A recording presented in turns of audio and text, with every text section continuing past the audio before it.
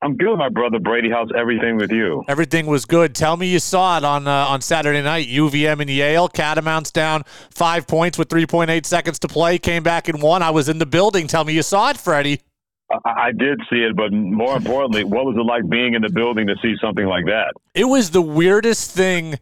It was like the weirdest and wildest thing I've ever seen, to be honest with you. So Aaron Deloney hits a layup 65-62 with 3.8 seconds to play. And I rolled my eyes. My dad was in town. I rolled my eyes and I go, what, did that help him cover the spread or something? Like, I just made an off comment like there was no point in doing that because the game was over. And then all of a sudden, Freddie, offensive foul gets drawn on the inbounds pass, and then you get the ball underneath your own basket, and you hit the game-winning shot and the foul. I'd never seen anything like it.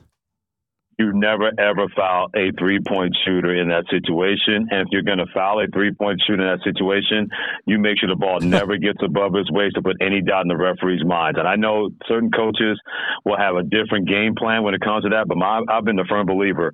If you have a three-point lead and there are 8 seconds or less on the clock, come and get this hug. You are not going to be in a position to tie that basketball game. And if you can't get close to the shooter to do that, then you can't foul him and really allow those kind of things to happen. It was insane. It was a lot of fun, and UVM is going to be in action tonight against Northeastern. And Freddie, that's the one of the games we're watching this week. The other being the Patriots on Thursday Night Football. God bless everyone's souls. A Bailey Zappe, Mitch Trubisky primetime game.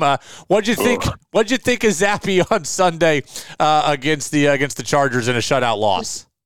I didn't think anything. There was nothing to think about, to be completely honest with you, Brady, because you see a guy that is clearly overmatched. And I know Bill Belichick is trying to find that diamond in the rough, like he was able to get lucky upon when Tom Brady was in the 6th round, and Wes Welker and Julian Edelman and other guys like that. But come on now. In modern football, you cannot allow to tell your team that mess that we think Bailey Zappe is the guy that should be the quarterback going forward. He's going to get another chance to do it again on Thursday when you have a Mac Jones in the 1st round. So I don't know what's going on with the Patriots, but he clearly showed that guy might be a second-string quarterback in the NFL with this team, with somebody else's team at best, because that guy has no business being in the field as a starting quarterback no matter what team that is. My producer, Danny, went to that game, and I'm trying to create a GoFundMe to pay him back for his weekend reimbursement to that game. But now I was thinking further. My college roommate went to Bills-Browns in 2009. 6-3, the Bills lost to Cleveland, and Derek Anderson went 2 for 17 for 23 yards and a pick and won the game for Cleveland, and the Bills still lost. Freddie, what's the worst game you can remember being at? That's pretty darn close, because I remember doing the NFL ESPN radio, and I said to myself, thank God I was not part of watching that foolishness in the building and paid money to see something like that. I think the worst game that I've ever been a part of was when, and this is something I was involved in, when we played against East Stroudsburg my junior year in football, and we lost 63-20. You want to talk about a long bus ride, 4.5 hours north back to Mansfield, with a 63-20 burger upside your noggin. And believe me, they clearly ran up the score, and I get it. You can do that when you're in that kind of position. You're in that kind of lead. But for me, that's the worst sporting event that I've ever been to, and I was a full complicit partner in having that 63-20 game happen, not in our favor, but against us, like East Stroudsburg back in 1985. I think I got beat by Oneonta State like 27-9 my freshman year of baseball. Yeah, 27-9. Oh, yeah. How many pitches did you guys go through? Almost the entire staff except for me. I was in bad I was in bad graces at that point, so I wasn't seeing the mound. So I wasn't a part of that one, but I took it on the chin a few other times in my college career. That is for sure. That is one of the things you say to yourself, thank God that the coach doesn't like me enough to put me out there. Absolutely. So, man, I look at the Patriots and I think about it, Freddie. They're going to finish here with a top 3 pick, but right now they're in that number 2 spot. Are you in the take a quarterback no matter what club, or are you thinking like, hey, we've seen what happened with Lance, we've seen what happened with Darnold, we saw what happened with Trubisky, maybe the safer pick is Marvin Harrison?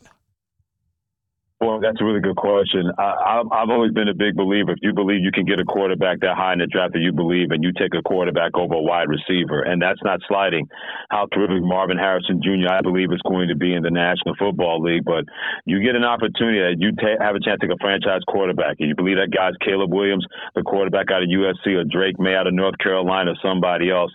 You're not going to be in that position every time. You're hoping not to be in that position every time. But if you have an opportunity to take a guy that can really be that franchise changer at quarterback, you can't all of a sudden say, well, wait to take a quarterback later on and hope to make him a star. Those days should be over when it comes to that line of thinking when it comes to the Patriots, because even you draft Marvin Harrison Jr., he's going to be the Garrett Wilson of your football team because you won't have a quarterback that's going to be able to get him the football. And in the New York Jets case, they thought Aaron Rodgers was going to be that guy. Now they got to go back to Zach Wilson once again. So if you have a chance to get a guy that you believe can be a franchise quarterback, if he's that high on your draft board, you don't take a Marvin Harrison Jr. number 2. You take a quarterback at number 2. Yeah, I agree with you as well. Freddie, you're more plugged into the college game than I am at this point here. I will be once kind of we get towards draft season, but we've heard a lot only about Caleb Williams and Drake May. What do we think about Jaden Daniels, this kid out of LSU? Could he be a guy who's in play for the Patriots that high? I tell you what, I don't know if he's going to be in play that high, but I think anybody that drafts him is going to get a steal because I think he is really, really good. And I know he has a slight frame, but it doesn't really matter if you can't catch him. The ball's out of his hands by the time you get close to him. And the NFL always bulks up guys, and they'll make sure they have enough of that armor. But Jaden Daniels, man, boy, can he play. I'm a big, big fan. I don't know if he's going to go in the first round. If he does, it won't be that high. I could see him maybe being a late first round, early second round pick. But I think anybody that drafts that kid out of LSU, man, they're getting a steal because I think he's going to be really, really good at the next level. Freddie Coleman, ESPN Radio. Freddie and Harry with us here on the Brady Farkas Show on DEV. Freddie, Celtics are out of the in-season tournament. Lost a tough one against Indiana the other day. Got to tell you, Freddie, it took me a little while to warm up to the tournament. I wasn't sure when the games were, which game is a tournament game, which game isn't, who's in our pool, what's our record. But once I started to get to the knockout round or get to the last day of the pool play, I really started to buy in. What have you thought of the in-season tournament so far? I thought it was a blast the minute I had a chance to see those games early on, and just seeing how the players didn't check out and the fans in the buildings didn't check out. That says a lot for how many people wanted to see if this was going to work. And the minute they got a taste of it, they said, okay, I want more. And how much fun was that game the other night between the Celtics and the Indiana Pacers? And believe me, if the NBA had their way, there'd be Bucks and Celtics on one side of the Eastern Final, and then the Lakers and anybody else on the other side. At least you got the Lakers and the Pelicans, and you got Zion Williamson. But the fact that so many NBA players and NBA teams and NBA fans were buying in and paying close attention. The one common denominator, Brady, that I heard was this needs to go. I didn't hear that. I heard what can we do to make this a little bit better because this is pretty cool. That has been a saving grace for the NBA because you never know how things are going to land. That landed properly from the jump, and it got even more and more attention that people are being more invested in. And I can't wait to see exactly what that's going to look like, the semifinals this week and then the championship final next week in Las Vegas in a winner-take-all situation. You know, I'm disappointed the Celtics are out of the in-season tournament. Ultimately, I know they have bigger fish to fry, so it's not the end of the world. But when you look at a team like Indiana, a team like New Orleans, a team that's younger, more ascending, up and coming, do you think this kind of thing can be a big kind of building block, jumping off point for a team like that? Well, it could be a building block for both of those teams, but also here's something else, Brady, on the other side. If you're the Boston Celtics, you're saying, man, that team's going to be really good. We better keep an eye on them. So it can't just be about Milwaukee. It can't be about Philadelphia because you may not see those teams until the second round. But you could have a first-round matchup with the Indiana Pacers. And as Tyrese Halliburton showed, he can go. And here's a hard guy to deal with, whether he's got the ball in his hands or setting up the ball for other people so they can make those kind of plays.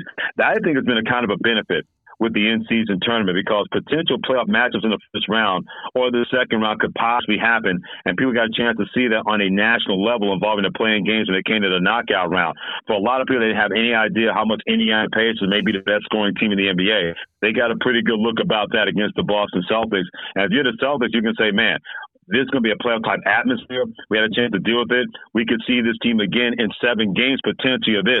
It could kind of be a precursor to, okay, what can we do to make sure that team that is on the come-up doesn't take our spot and continue to come up at the expense of us in the playoffs if we meet in the playoffs in the NBA. Freddie, I'll get you out of here on this kind of an off thing here. I was listening to Chris Carlin yesterday on your network, and he was talking about Army-Navy coming up this weekend, and that's going to be played at Gillette Stadium. So it's going to be a great kind of, tie into what we're doing here.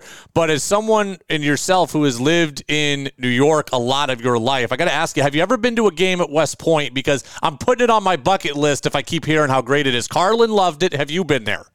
Oh, my goodness. I can't tell how many games I've been to Mikey Stadium at West Point because I used to work part of the Army Football Radio Network for 3 years.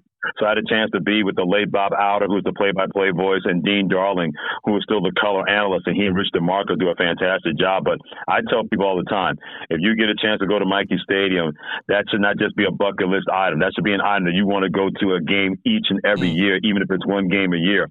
And it's always one of the coolest places where you see the cadets and you see the candidates, the offensive candidates supporting their team, but so many people rally around Army football.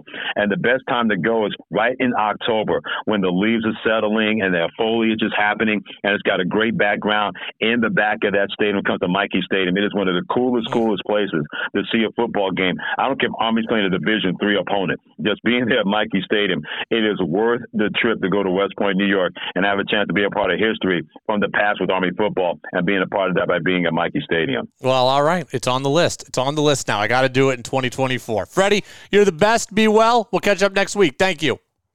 Always a pleasure, Brady. Take care. God bless you, man.